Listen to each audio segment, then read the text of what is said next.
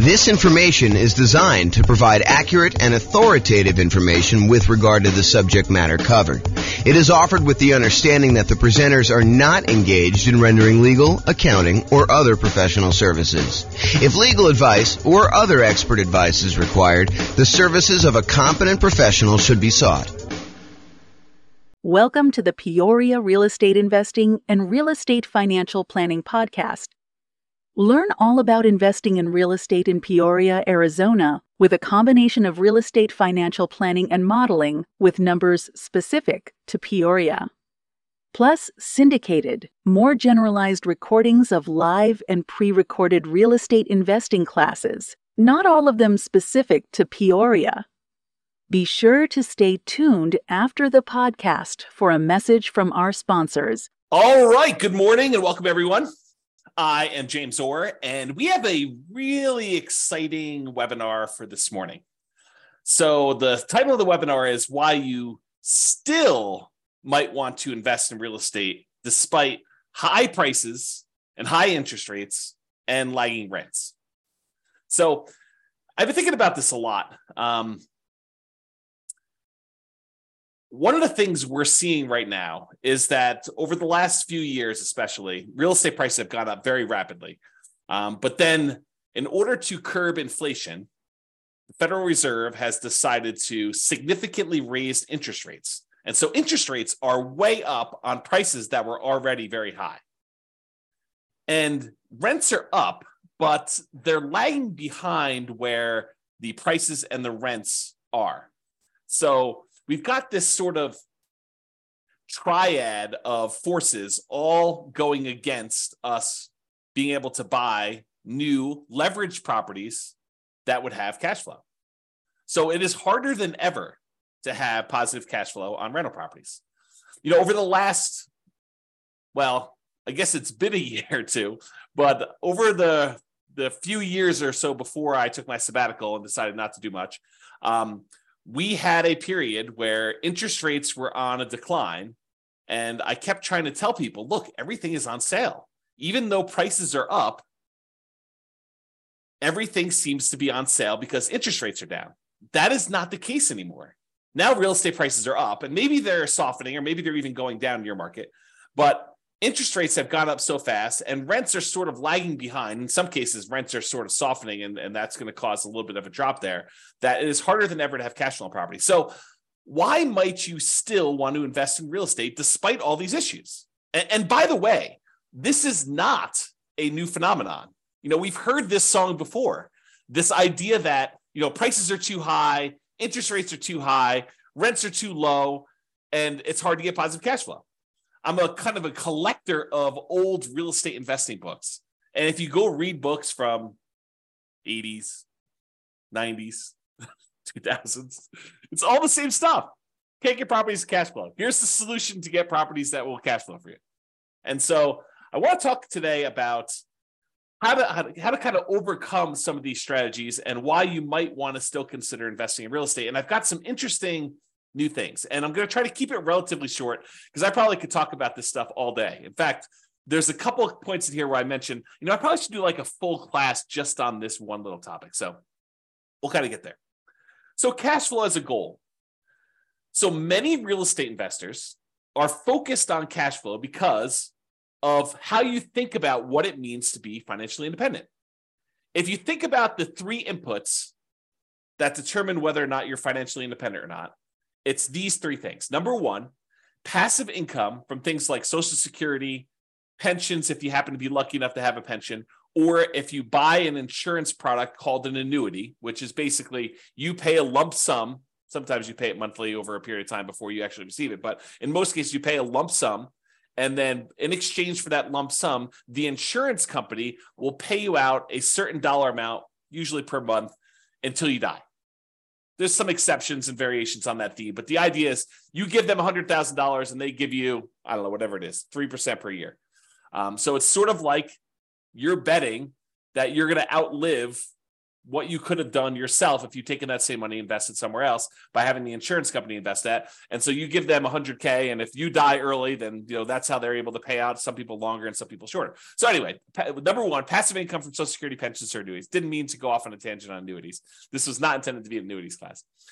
Number two, net cash flow from rentals. And this is the one where I think a lot of real estate investors focus on cash flow. They're cash flow, cash flow, cash flow. I want to be able to be financially independent. And the way you do that is you have enough cash flow coming in for your rentals to be able to be financially independent. Yeah, that is one way to do it.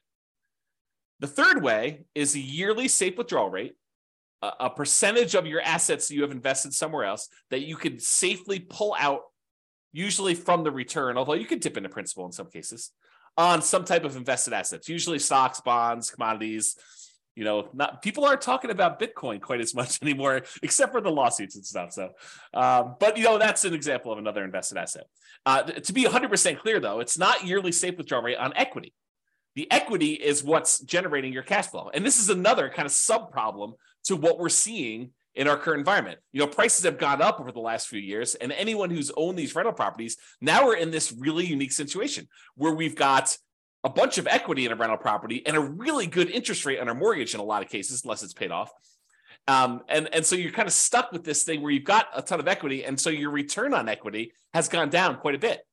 And you're like, well, I can't really, you can, but I think a lot of people are choosing not to do a cash out refinance or rate and term. You're definitely not doing rate and term refinance if you already got a low one, but cash out refinance on a property, because you'd go from a 3.5% interest rate to a 7% interest rate.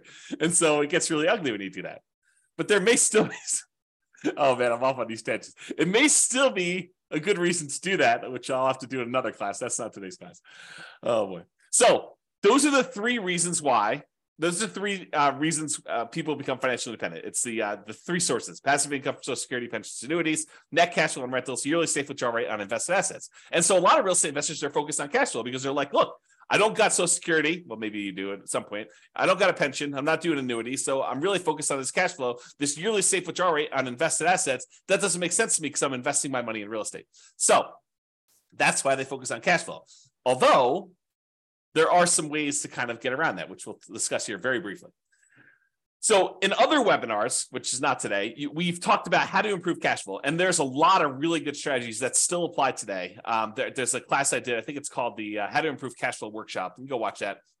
It's good stuff. Go into a lot more detail on all the different ways to improve cash flow. It's based on the lowest monthly payment guarantee I had and the maximum cash flow guarantee, kind of combine those two into one class to show you how to improve cash flow. So even if you could improve cash flow, which you can, it still may not be great because of just our environment.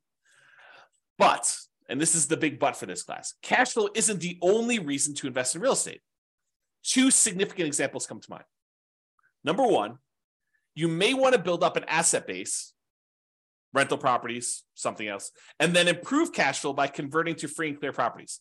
So imagine for a minute, and I probably should do a whole class just on this topic, but imagine for a minute, you buy a rental property, you buy another rental property, buy another rental property, you eventually get to the point where you have 10 rental properties, and then you let them grow for a period of time, and then you sell off 5 of them, pay off the mortgages you have on them, take any of the proceeds you had from those 5, and pay off the remaining 5 that you kept. Now you've got 5 free and clear rental properties that all cash flow a lot better. So you buy more than you need, you sell off some, and you pay off the others. And I've done a lot of modeling on this as a way to speed up your time to being financially independent. Turns out it's a lot faster. So even if you're not getting great cash flow on the properties now, but you've got some time, it may still make sense for you to buy the properties, then use the proceeds from selling them to pay off the other ones. Or another variation on this theme is you buy a bunch of rental properties, and because the overall return on the rental properties is usually greater than what you can get in stocks, and I'll show you an example of that today. I'll show you a bad example of that today to kind of make my point. But then you could have all these rental properties, and then as they grow over time, you could then take all those, sell off all of them, not just part of them to pay off the other ones, but sell off all of them, take that money and invest in something else like stocks, bonds, annuities, whatever you're going to do. And then you could use a yearly safe withdrawal rate on those invested assets, on the stocks then. So you kind of use your real estate as a kind of like booster rocket to get you where you want to go with a certain net worth. Then you use that net worth in order to live on a yearly safe withdrawal rate. So those are kind of like the two immediate exceptions of why cash flow isn't everything, right? So let's discuss building up assets and why specifically the first $100,000, acquiring the first $100,000 is the hardest. And then we'll return to real estate for building up your asset base. And for those of you that stick around to the end, I got some brand new stuff that I did yesterday, which I will share with you, which is crazy. I think it's going to blow your mind. It has to do with free and clear rental properties, buying properties for all cash, which I think a lot of people are like, that doesn't make sense. It takes so long and everything else. Well, not so fast. Not so fast on that one. Okay. All right. So here's a quote from Janet Lowe from, I think it's a book, Damn Right, Behind the Scenes with Berkshire Hathaway billionaire Charlie Munger. Charlie Munger, I think, is worth like $2.4 billion, something like that. What's a few hundred million here and there, when you're talking about billions, right? So here's a quote about Charlie. He's a billionaire. He's Warren Buffett's partner. They do a lot of investing, bounce ideas off each other. Really fascinating dude, super smart dude. So this is what Janet Lowe has to say about Warren Buffett, about Charlie Munger.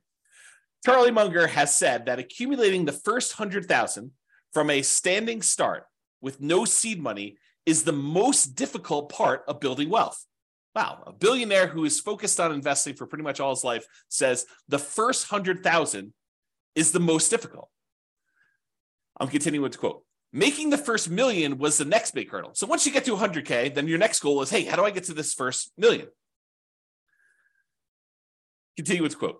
To do that, a person must consistently underspend his income. Getting wealthy, he explains, is like rolling a snowball. It helps to start at the top of a long hill, start early, and try to roll that snowball for a very long time. So not practical advice. I mean, really good advice, but not practical in the sense that, how do you do it? So let's continue on. So here's an actual quote from Charlie about the same concept. He says, quote, the first 100,000 is a bitch, but you got to do it. I don't care what you have to do. If it means walking everywhere and not eating anything that wasn't purchased with a coupon, find a way to get your hands on $100,000. After that, you can ease off the gas a little bit. So again, not super practical yet, which we'll get to, but still super interesting. All right. So here is a chart showing how long it takes to save up for your first $100,000. And I've assumed a couple things with this. Now I'll go over my assumptions. I think it's important. The first thing is I assumed you're saving $10,000 a year. And to kind of use Charlie Munger's quote, you got to do whatever you have to do in order to save up that first 100K. And if it means scrimping and saving and eating ramen noodles, doing whatever you have to do, got to do that. So I've assumed you're saving $10,000 per year, and I've assumed you're saving, you're getting 7% interest on your money. So you're investing in stocks or something like that, and you're able to get 7%, which I don't think is like incredibly difficult over a long period of time. In any given month, it's hard to hit that number, but over a long period of time, I think 7% seems really reasonable. I've also assumed that you don't save this monthly. Basically, at the end of the year, you save up 10K and you invest that. So you'll notice there's no interest earned on the money in the first year. Basically, you deposit 10K and you have $10,000 at the end of year one. Then at the end of year two, you earn interest that's 7% on that first $10,000, and you invested another $10,000 at the end of year two. So at the end of year two, you have $20,700. $700 was interest on the first 10K, but you added another 10K. So $20,700 at the end of year two. And each year, each year your money grows until eventually, after 7.84 years, a long time, you get to $100,000. And you're thinking to yourself, incorrectly, I might add, but you're thinking to yourself, 7.84 years to get to $100,000, it's going to take me, 10 times that, 7.84 times 10, almost 80 years to get to $1 million. And I don't have 80 years. A lot of you are thinking. And secondly, $1 million is not what it used to be. And so I think I need more than $1 million. And so you've got some challenges. You're like, it's going to take me 80 years to do this. Well, maybe it won't take you 80 years. Let's take a look. Saving your first 200K. So in that last chart, we showed you the first 100K to get to this point took 7.84 years. But at this point, you've got $100,000 that you've got invested at 7%. And so part of the work is being handled by the money you already have invested. Sure, you got to keep adding the 10K, but the 10K is becoming less and less important over time. The money you have invested becomes more important.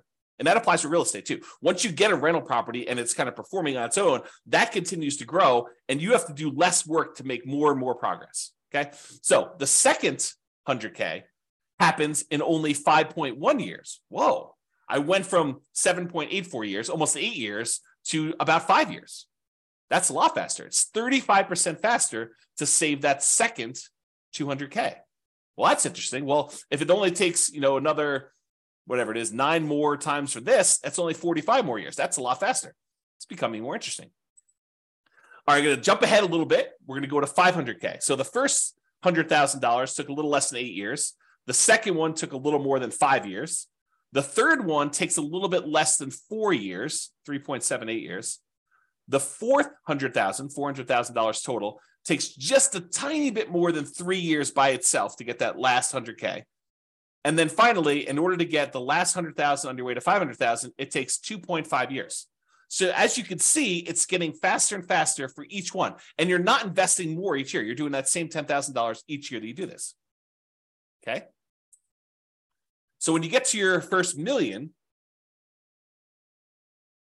after the first 500K, it's 2.14 years to get the next 100K, 1.87 to do the one from 600 to 700, 1.66 years to go from 700 to 800, a little less than a year and a half to do the 800 to 900, and that last $100,000, the 900,000 to a million, only takes you about 1 1/3 years, which is crazy. And if you think about it, that first $100,000, it took you 7.84 years to do it. But the last 400,000, 4 times as much, took you less time. It only took you 6.37 years to grow the last 400,000 on your way to a million, compared to a little bit less than 8 years to do that first 100,000. That's crazy, right? That's the challenge.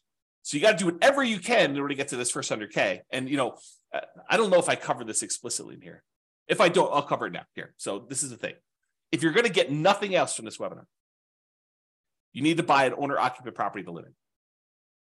Why? Because you could buy it with USDA or VA if you're a veteran, nothing down loan. Some other lenders have 0% down loan programs, or there's 3% down conventional loan programs or 3.5% down FHA programs. But do whatever you can to save up enough money to buy just an owner-occupant property, because a highly leveraged owner-occupant property can get you to this 100K. That's all you need to do. You should do more, but if you just did that thing, it makes a huge difference in getting you there. Okay. All right. So this is what I was talking about before.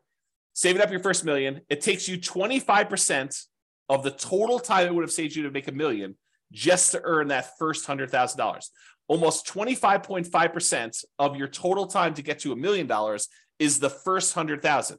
It takes you about 74.5% of the time, or about 3/4 of the time, to earn the next 900,000. If you think about it this way, it takes you 25.5% of time to earn that first 100,000, 16.6% of time to earn the second 100,000, and then a little bit more than half the time, 57.9, in order to earn 800,000. So it gets crazy to think about how much effort goes into that first bunch, and then how much effort goes into this next one. And the same applies if you're like, okay, I'm already at 100,000, James. You're kind of talking below my level. This same thing applies to millions. So it takes you 25.5% of the time to earn the first million, although it's actually probably a little bit different than that. Still the same idea, though. And then it takes you about 75% of the time to earn the next 10 million. Okay? All right. So this just breaks down the total amount of time. In this particular example, it took you 30.73 years if you put $10,000 away and you're only earning 7% per year in order to get a full $1 million. And it breaks down how much as a percentage of time it took to do each one. By the time you get to that last million, it's only 4.4% of your time to earn that last $100,000. Super interesting. Okay, so here's the difference. Remember before we talked about if you're saving $10,000 per year? That's these numbers. And this goes from $100,000 increments all the way up to $1 million. And so if you're saving $10,000 a year, it took you 30.7 years at 7% interest rate in order to generate that $1 million. However, if you save $15,000 a year, it takes you 25.6 years. If you're only able to save $5,000 a year, it'll take you 40 years. If you're only able to save $200 a month, it'll take you 50.4 years. If you're only able to save $100 per month, it'll take you 60.3 years. So it shows you how over time this does this. Okay, so you can kind of look at that chart if you want to. Take a screenshot if you want to. Okay. Now, the interest rate you earn on your way to this $1 million, earning $100,000, that kind of thing, the interest rate you earn matters. So if you're only earning 1% on your money, not 7%, it takes you a lot longer to build up to that $1 million, which is right here. Okay. If you earn 10%, it's shorter, but it's not significantly different. So that first 100K, it took you 7.84 years at 7%. If you earn 10%, it's only 7.27. And the reason why is most of the effort is from you putting in that money. It's not the money. Later on, the interest rate matters more because you have more money invested. And so the interest rate impacts a larger portion of the amount that's getting you there. Okay. So you look at that. And you'll notice here that I only go to 12%. But leveraged real estate's probably not 7% per year. And it's probably higher than that 12%. Now, it could be less, depending on which property you pick. It's not like this is automatic and a give me. But it's usually higher than 7% when you account for all the different areas of return when you buy real estate, not just cash flow. We're not talking about 7% cash on cash return. We're not talking about getting 7% cash flow on the amount you had invested. We're talking about the overall return you get from the tendency for properties to increase over time from inflation, which we often call appreciation. Properties going up in value over a very long period of time, like any given month, like this next year, property values can decline. In the next 5 years, property values can decline. But over a very long period of time, typically what happens to property values is they go up with inflation. It costs more to build the properties. It costs more in labor to build the properties. And so what tends to happen is property values overall as a whole tend to go up with inflation over time. Okay. Sometimes a little faster, sometimes a little slower. Sometimes they have significant uptrends over like the last few years. Sometimes they have significant downtrends like we did in 2008, 2009, that kind of period. Okay. But overall, long period of time, properties tend to appreciate over time. So that's one area. Cash flow, which we talked about, which, right now might actually even be negative. Depending on what market you're in, you might actually see negative cash flow. If you put down 5%, put down 20% in a property, the more you put down, the more likely you are to have positive cash flow on a property. If you bought a property free and clear without a mortgage at all, you're very likely to have positive cash flow on that rental property. If you put down more, if you put down less, you're more and more likely to have negative cash flow. Plus the return you get from paying down the loan on the property. Part of the monthly payment you make on a normal amortizing loan, 15-year loan, 30-year loan, 40-year loan, any of those amortizing loans that pay themselves off over a certain period of time, like a 15-year loan pays itself off over 15 years, 30-year loan pays itself off over 30 years. But I actually have a typo here. Let me make a correction. It says department pay down instead of debt pay down. Make a note. So debt pay down, the return you get from paying down a loan, that little amount of money in the beginning that pays down how much you owe, the principal on the loan, that increases over time. And the amount you make from that is also a return. Plus, when you have a rental property, not properties that you own, you live in, but if you have a rental property, you get a tax benefit of depreciation.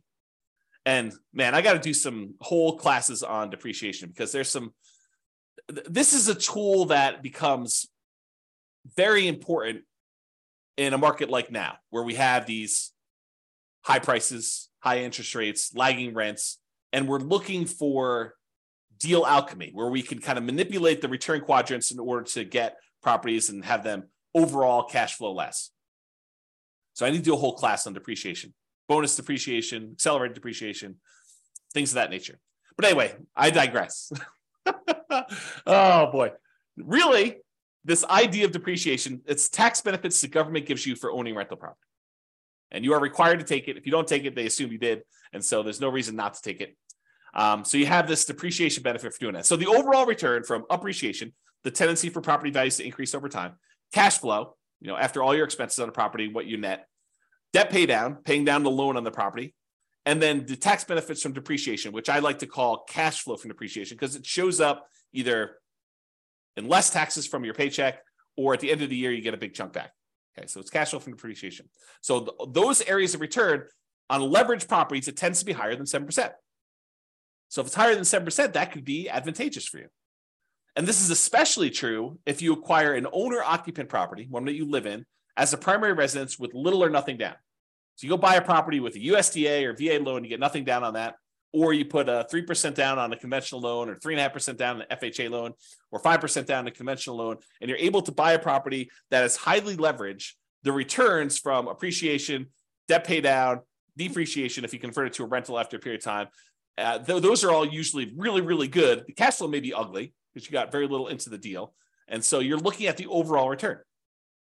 And if you convert that property after living there for a year or two or whatever it is, and you convert that property to a rental property, what we normally call the nomad real estate investing strategy. You buy a property with little or nothing down, you live there for at least a year and you convert to a rental. If you kind of do that strategy, that could be very effective.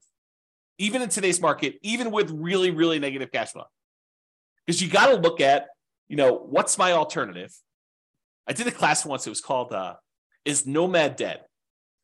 We had seen this big run up in prices and everyone thought, there are no deals, I can't get the deals I was getting, 4 years ago and, how bad the real estate market was and everything. I was like, okay, let's do a whole class and see if Nomad is dead. And so I did a whole bunch of analysis and I'll give you the 30-second version of this 2-hour class because there's a lot of detail in the class, but here's the 30-second version.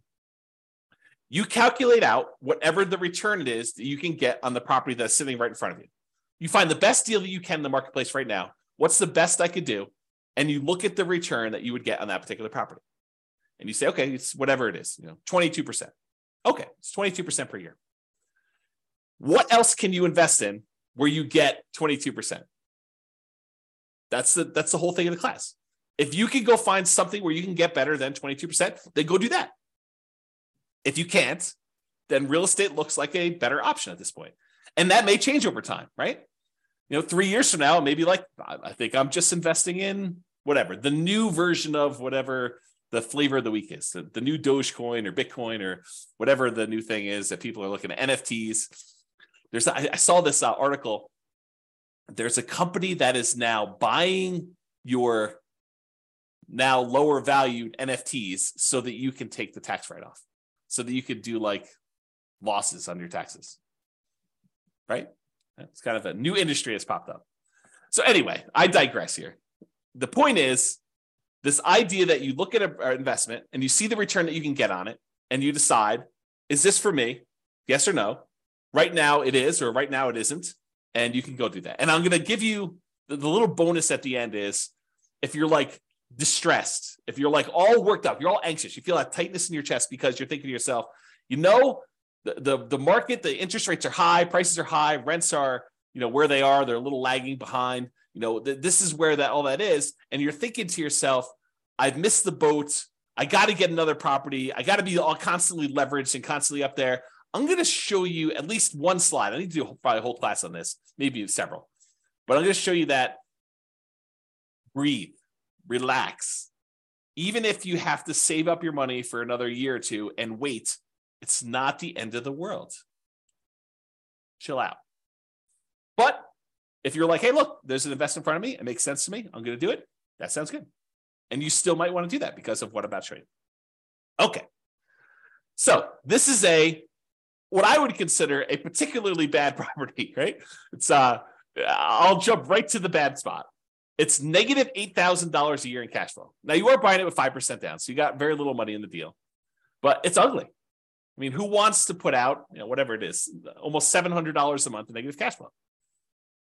But as an aside, if you were going to save $10,000 a year in order to get that first 100K and kind of build on that, if saving that is really paying negative cash flow to kind of like invest over time in order to own this rental property, that's not the end of the world either. If you think about it this way, I'll kind of go off on a tangent on this. If you had put enough down, this thing would have positive cash flow. But you chose to put a little down, and now you're choosing to take some money each month and paying the negative cash flow. Really, you're just paying the mortgage payment. You're not getting enough in to do it, so you have to supplement it. But you're paying that negative cash flow over time. It's sort of like you're able to make an investment in this rental property over time. You are investing a little bit of money each month in the form of negative cash flow as additional down payment that you didn't make elsewhere. Right? I mean, isn't that what you're doing? You could have put more down if you had, whatever this property is. I don't even know, $500,000. You could have put $500,000 down. It would have had positive cash flow from day one. Could have put probably $250,000 down. Had 50% mortgage on the property, and it probably would have positive cash flow. You chose, in this case, to put 5% down, and so you have negative cash flow. So instead of putting, $250,000 down, you put down $25,000, and now you're saying, I'll put down $25,000, and I'll pay in $8,000 per year in order to acquire this property that overall makes me, in this case, $4,286 net. So $8,000 from appreciation and change, almost $3,000 in debt pay down, and about $1,200 in tax benefits. So overall, it brings in, almost $4,300. Okay, so that's the dollars now. So this property does that. Now, if we look at how much you invested and the return you got in that investment, the appreciation is a 50% return on your initial down payment. So from appreciation, for the property value going up, in value, you're getting a 50% return on that.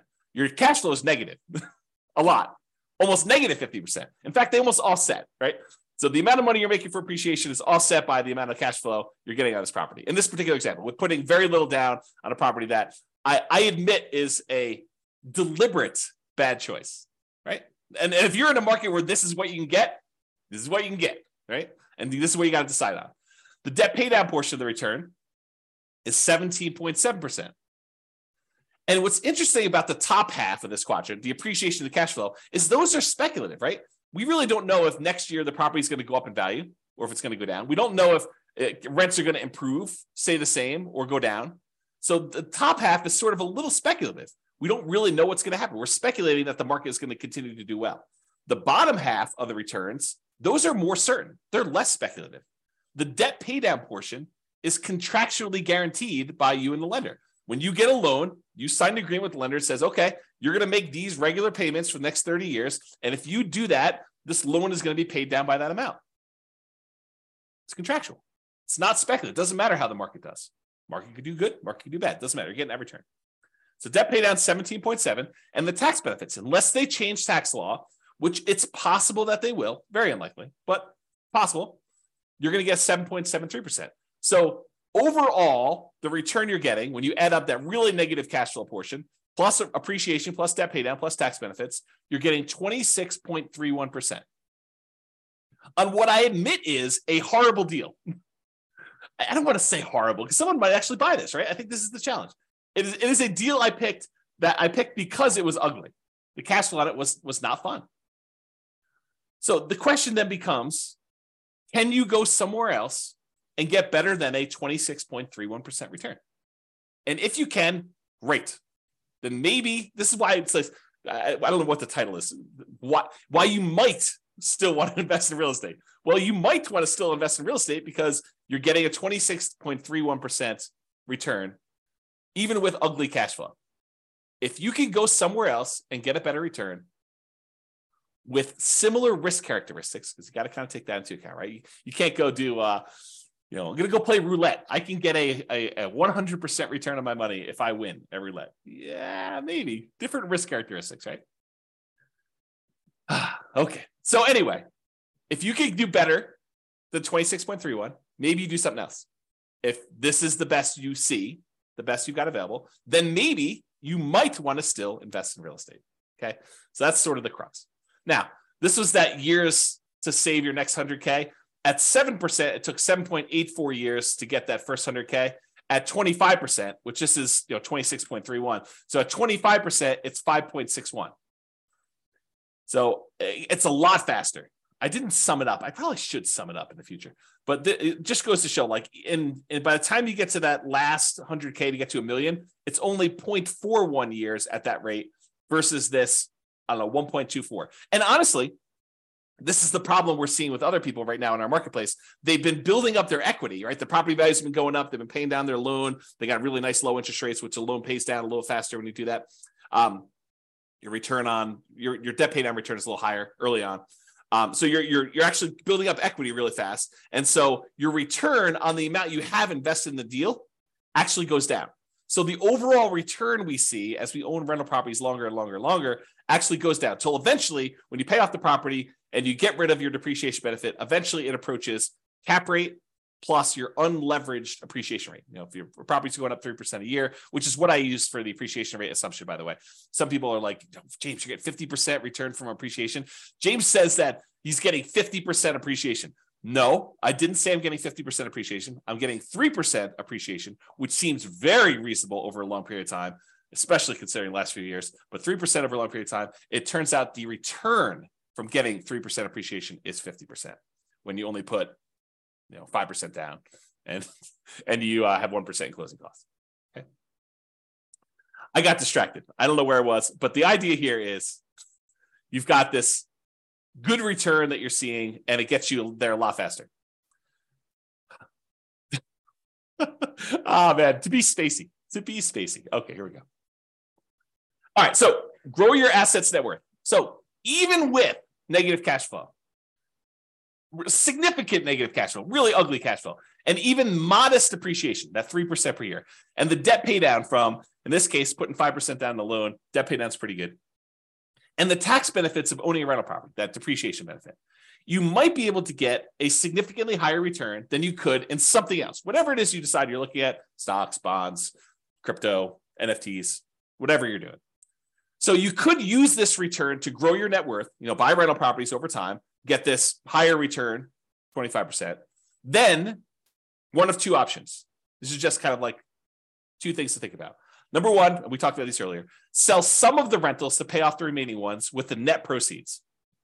The idea is you buy 10 rentals or whatever number makes sense for you. Then over a period of time, when you get closer to the point where you need to convert that money in order to be much more cash flow heavy, to be able to support yourself and be financially independent, you sell off 1, 2, 3, 4, 5, 6, whatever number it is to pay off the other ones that you still have. And then you have really, really good cash flow, free and clear properties on those. You kind of go from afterburners with leverage to completely unleveraged, owning those rental properties to do that. So, and by the way, I'm talking about net. When I do my analysis, I'm talking about net proceeds. Don't think to yourself, oh, the property's worth 500, I owe 350, so I have $150,000 in equity. No, that is not how that math works. If you go sell a property for 500 and you owe 350, you're not walking away with $150,000. It's net after real estate commissions. If you're going to sell it with a real estate agent, if you're going to sell by owning, maybe they'll save some of that in exchange for doing your own work. Your share of closing costs, not all closing costs are yours. Some of them are the buyers. And it's negotiable who pays a lot of those. Your capital gains taxes. So whatever the value of the property went up from where you bought it, you have capital gains taxes on those. And the government gives you this great benefit of depreciation, but there's this thing called depreciation recapture, which means the money that you got from depreciation, now the government says when you go and sell a property, you need to pay back a certain amount of that in a tax called depreciation recapture tax. So a combination of all those expenses need to be taken out. So what you thought was $150,000 in equity might be, depending on what happened and everything else, $75,000 or $100,000 or whatever it is. So it could be a significant bite out of that. So I'm talking about taking all the properties you have, selling off some of them, paying all those fees I just talked about, or eliminating them or deferring them. You could defer some of them with 1031 exchanges and stuff, although you wouldn't be able to pay off the properties with a 1031 exchange. I digress. We'll talk about that another day. But you could take all that proceeds, pay off the other properties, and then have some free and clear properties to do that. Okay. So you use these higher returns you're getting on this leveraged rental properties, and then you use that in order to pay off some of the other ones. Or option number two, you take all the rental properties you acquired, they were kind of rocket boostering their way up. They've now grown in value. And instead of taking some of them, selling them and paying off the other ones, you sell off all of them and then decide to simplify your life, because owning rental properties is a little bit more complicated. Even if you have a property manager doing it, you need to manage the property manager. So now you take all the proceeds though, and you say, I'm done with all these rentals. They served me well while I had them. They did their job. Now I'm going to go invest in annuities or bonds or stocks or crypto or NFTs or whatever you're going to do, right? So you have this idea to do that, okay? So you sell off those, and then you take that and you put it into whatever it is that you're investing in, and you use a safe withdrawal rate on that money to do that. Or you go buy annuities and you use the annuity kind of return to do that. Okay. So that is one way to think about the return you're getting on there. So the question is, should you invest in real estate or stocks? And what I did, it's got to give you some background here. I went and I modeled this question. Should you invest in real estate or should you invest in stocks in over 300 US cities with their current real estate prices and their current rents and the current mortgage interest rates. And I adjusted for a little bit of standard of living. So I said, if you're in a really inexpensive market, you're probably living on this number, because that's what you basically need in order to afford properties in that market. But then I also said, in order to be considered financially independent, you need to replace that number in passive income and other things in order to be able to get to that number. So if you're in a market where I was like, hey, look, you need $5,000 in order to be able to do this, $5,000 per month, in order to be able to buy properties in that market, I also said that your passive income needs to equal $5,000 a month. If you're in a market that requires $10,000 a month in order to be able to buy properties there, then you need to replace $10,000 a month with passive income. So the bar to be financially independent in more expensive markets is also higher.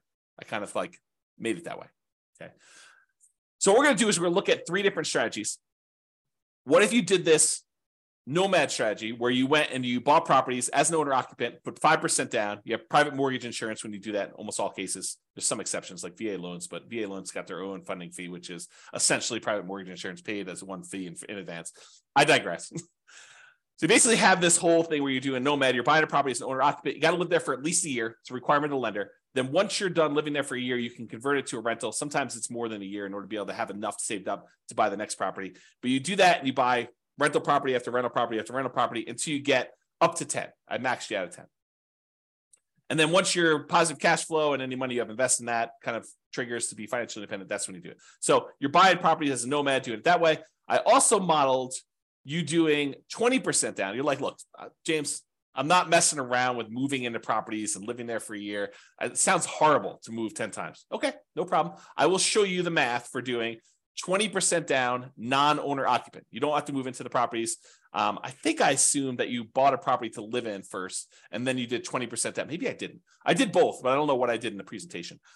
So I just assume you're buying 20% down, non-owner occupant properties where you're not moving in, you're just buying rentals with 20% down. And then I also did the same thing where you do 25% down. Okay. So what are the results? Well, let's look at Nomad first. When you do Nomad versus investing in only stocks, you don't buy any properties, you rent yourself and you only buy stocks. Doing Nomad at a 305 markets, doing Nomad is better in 220 of the cities. Doing stocks is only better in 31 of the cities. And in 54 cities, it didn't make any difference at all. They were basically the same. I'm going to pause for dramatic effect. Take a drink.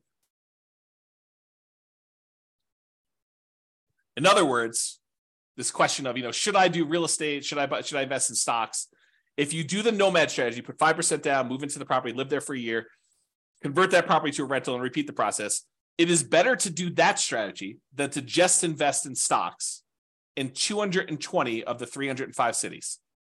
In 31 cities, it is better to have done stocks. Faster to be financially independent. This is speed to financial independence. And in 54 cities, it made no difference. And here is each dot shows you a different city. And the difference is how many months better was it? Not how many months it took, but how many months better was it? And the red dots are all the ones where it was better to do Nomad by that number of months. So, and I did it based on price of market. So I want to show you, look, in more expensive markets, is it always better to do Nomad, or less expensive markets always better to do Nomad? But so for example, right here, this dot shows you that the properties in this particular market happen to be in the $130,000 range. And it is almost 400 months or almost 500 months better to do Nomad than to invest in stocks. With this green one, $150,000 market, it was probably about, 180 months better for you to do stocks than it was to do Nomad. So a lot fewer green dots, where it's better to do stocks, a lot more red dots. And I want to point out that sometimes it's significantly better, not just like a year better, but sometimes significantly better in terms of months in order to do Nomad than to do stocks. Kind of fascinating, right? All right. What about net worth? You have a higher net worth after 40 years in 275 cities doing Nomad than doing stocks. You have a higher net worth doing stocks in only 30 cities. And there was 0 where you had no difference at all. Okay. So, there's basically 30 cities where it would have been better for you to do stocks in terms of net worth, not time to financial independence. Financial independence was one before. And so this shows you the difference in net worth. In this case, the green one's Nomad. So the ones, the higher you are away from 0, the bigger the difference in net worth is difference in net worth. And the red ones show you the ones where stocks, and those are relatively small better. So it's like, yeah, they're better at 40 years, but not that much better. Like there's sometimes when Nomad is a lot better. And so you got to look at this. Okay. Is this helpful for anybody? You guys want to let me know? That'd be great. Because I like this stuff and I'd like to do more classes on this content if you guys are interested. So let me know in the chat box, if you could, for those that are not sleeping.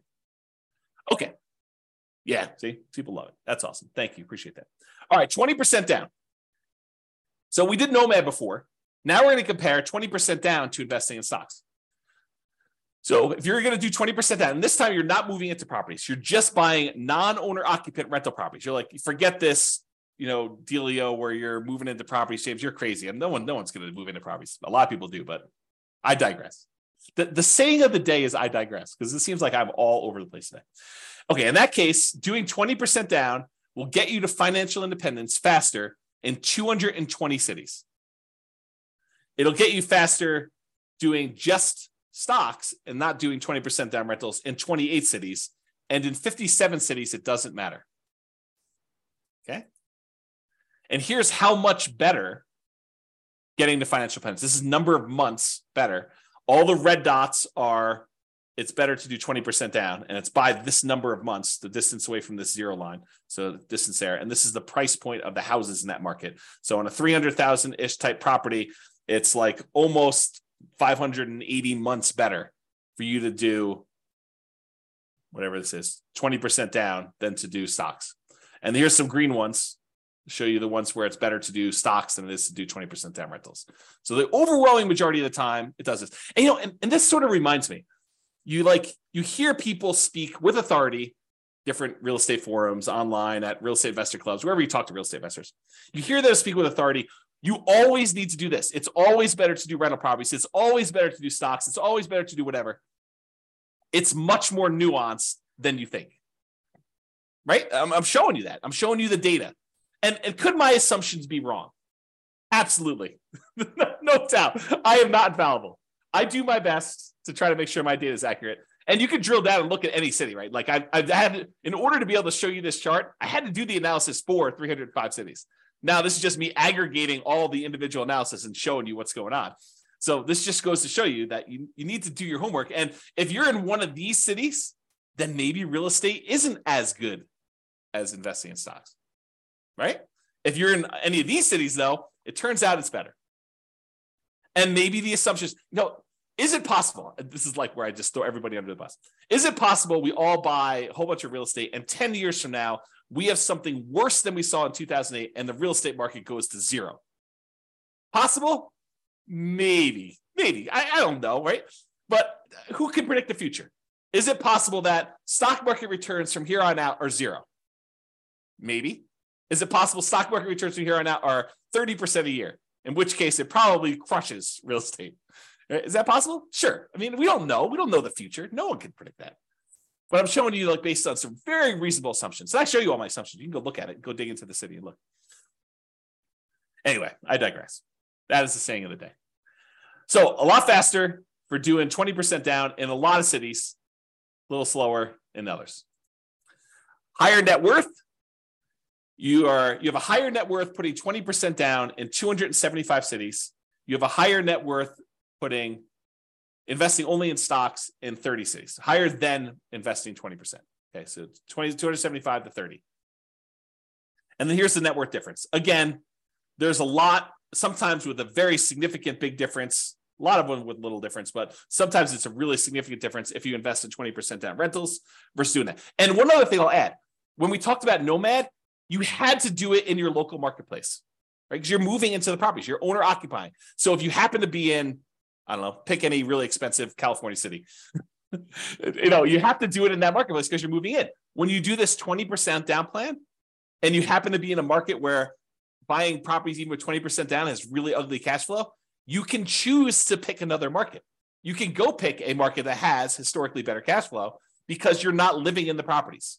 So you could be living in Los Angeles and decide I'm going to invest in Atlanta, right? As just an example. And I didn't model that, right? I modeled it forcing you to invest in your local market with those properties. So you maybe even these red ones, you could say, I happen to live in Los Angeles. Real estate historically has not cash flowed very well here. Maybe the overall return's better, but it has a cash flow here. Why don't I go pick a market that is better historically? And who knows what will happen in the future. So you could do that. So there's even more to this. There's even more nuance flavor to this. Okay. All right, 25% down. We've I built up. You know what I'm talking about now. 25% now versus stocks. 25% down is better in 228 cities. Investing in stocks would have been better in 26 cities, and in 51 cities, it didn't matter. And this is time to financial independence. So it would have been faster to be financially independent if you put 25% down, bought non-owner occupant rentals in 228 cities. It would have been faster for you to be financially independent if you invested in stocks in 26 cities, and 51, it didn't matter. And then here's that distance, basically how much longer the difference between one and the other. And all the red ones are the 25% down. The green ones are you invest in stocks. And you can kind of look at this. And then higher net worth. You have a higher net worth investing in 25% down rentals in 277 cities. If you only invest in stocks, it was better in 28 cities and 0 with no difference. And then here's the difference in net worth. So sometimes it's really significant difference in net worth. Sometimes it's much, much lower. Okay. Last few slides. This is sort of the bonus content.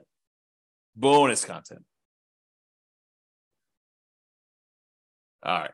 Claudia said, happy to see you again. Very good information. Awesome. Thank you. Good to see you. All right, cool. Buy rentals for cash. So I already showed you real estate is generally, there's exceptions, but generally faster, better net worth than stocks.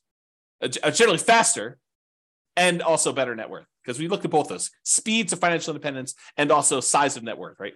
Than stocks. But here's the issue, right? As stated at the beginning of this webinar, prices are way up, interest rates are way up, rents are lagging.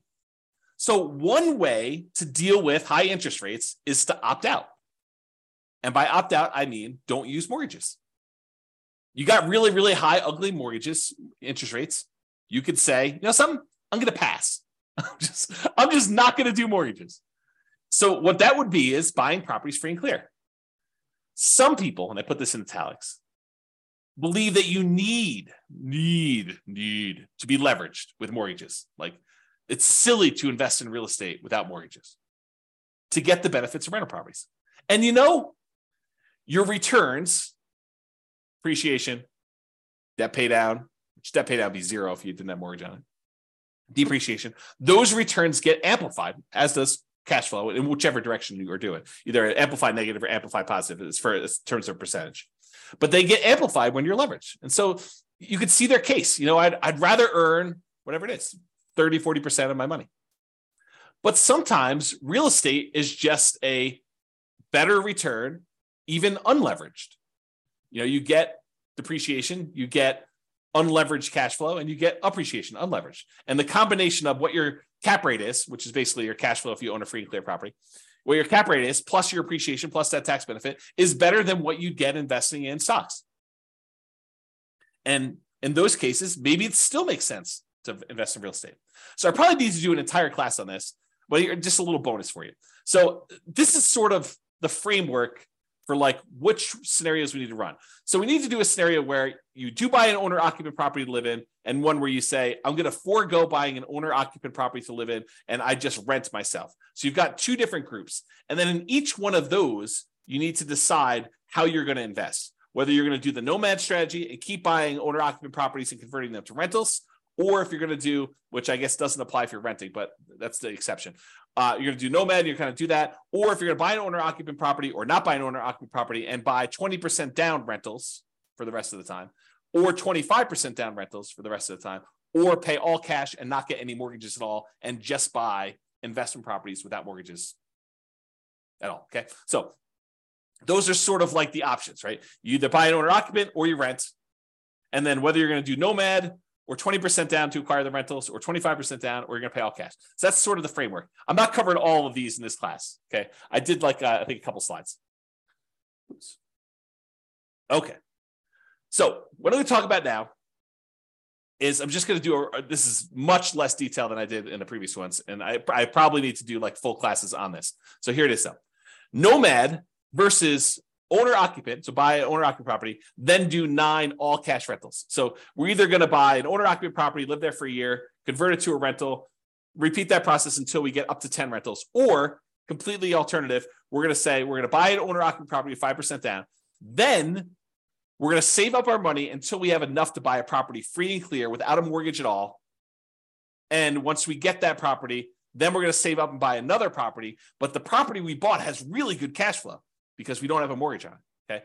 So in the baseline nomad model, where we just did nomad, 70 of them in 70 of the cities never quite achieved financial independence. They may have been really close. They may have been at like 90% of the way there to do it, but they never achieved financial independence in 60 years. So I set the timer. I said, look, we're going to model this for 60 years in the future. So it's possible 61 years they actually achieve financial independence. I didn't go out past 60, so I don't know. But at the point where that happened, 70 of these cities did not quite achieve financial independence. They may have been really close. They may have been really far away. We have to go look at that individually to see that. But in that case, 70 of them did it. However, if you did that, you buy an owner-occupant property, then you go and save up and buy 9 free and clear properties without mortgages at all. Only 39 of those never achieved financial independence. So it was more effective for you to do this, buy an owner-occupant property, then save up your money and buy a free and clear rental property in 39. It was more effective to do that. Difference between 70 never achieving financial independence versus 39. So more of them achieve financial independence by doing that strategy, which I think blows people's minds. They're like, this is crazy. You're saying that more often you see people be financially independent by doing this free and clear model versus doing highly leveraged real estate? Yep, in that particular case, that's true. Okay, there were 39 where both never achieved financial independence, regardless which scenario they did. So basically the 39 where you never achieve financial independence with this all cash thing, I'm pretty sure those are the same 39 because they probably didn't achieve financial independence when you did nomad either. Okay, moving on. When you own or occupy, then you do 9 all cash rentals. On average, it achieves financial independence almost 2 years faster. What? Say that again, James. What'd you say? I just said that if you do the model where you buy an owner-occupant property and then you save up and you buy free and clear rentals, that on average, when the average of all 305 cities, on average, it's 2 years faster, 24 months faster for you to do that to be financially independent than to do the nomad baseline. 2 years faster to actually do free and clear? Yeah. Now, there are some where free and clear is where the nomad's faster. And there's some where the free and clear is faster. But on average, it's 2 years faster. Craziness. On median's the middlemost number. It's 35 months faster, almost 3 years faster. That's the middlemost number. Now, there is a lot more to this story. There's no way I could do this justice in just this one class. I'll do more classes on this in the future, provided you tell me you want them. If you say, James, this sucks. I don't want to do any more of these. But if you tell me, look, this is super interesting, I do want more of this, then let me know, and I will plan on doing more classes. I could do a deep dive just into this one scenario, talk about the assumptions, talk about kind of outliers, how this works. We look at different cities. Okay. So yeah, Nick's like, yeah, please. That's awesome. All right. So here's the chart for this one. So achieving financial independence, it's faster to do the owner-occupy than do 9 all-cash rentals in 177 cities. In 86 cities, it's still faster to do nomad. In 42 cities, it doesn't matter. Interesting. All right. Same idea, except now I'm looking at 20% down or 25% down versus doing one owner occupant, all cash for 9 rentals. So in this one, I put 20% down, doing that non-owner occupant thing versus doing the owner occupant, then buying all cash. So make sure you guys are clear on what I'm saying here. In one model, we are just buying 20% down rental properties. And we did one owner occupant nomad to start with. So we bought a property owner occupant. Then from then on, we put 20% down and bought rental properties. In this other one, we bought an owner occupant property and then we saved up money and we bought properties all cash, free and clear. In 169 cities, it was better to do the all cash model. Versus in 93 cities, it was better to save 20% down to buy the rentals. And in 43 cities, it didn't matter. And this is in time to be financially independent. For the 25% down, with 25% down in 164 cities, it was better to do free and clear, to pay all cash for properties. It was better to do 25% down in 96 cities, and it made no difference at all in 45 cities. Craziness. All right. Look at that, just on time. Any final questions? Was that helpful for you guys? Did it sort of answer your question as, why might I still want to invest in real estate despite high prices, high interest rates, lagging rents? That was the intent. Kind of give you an expanded view of some more subtlety and nuance to this whole real estate investing question. Cash flow is not everything, and it's not the only approach. Leverage property cash flow. Is that helpful? Any final questions before I let you guys go?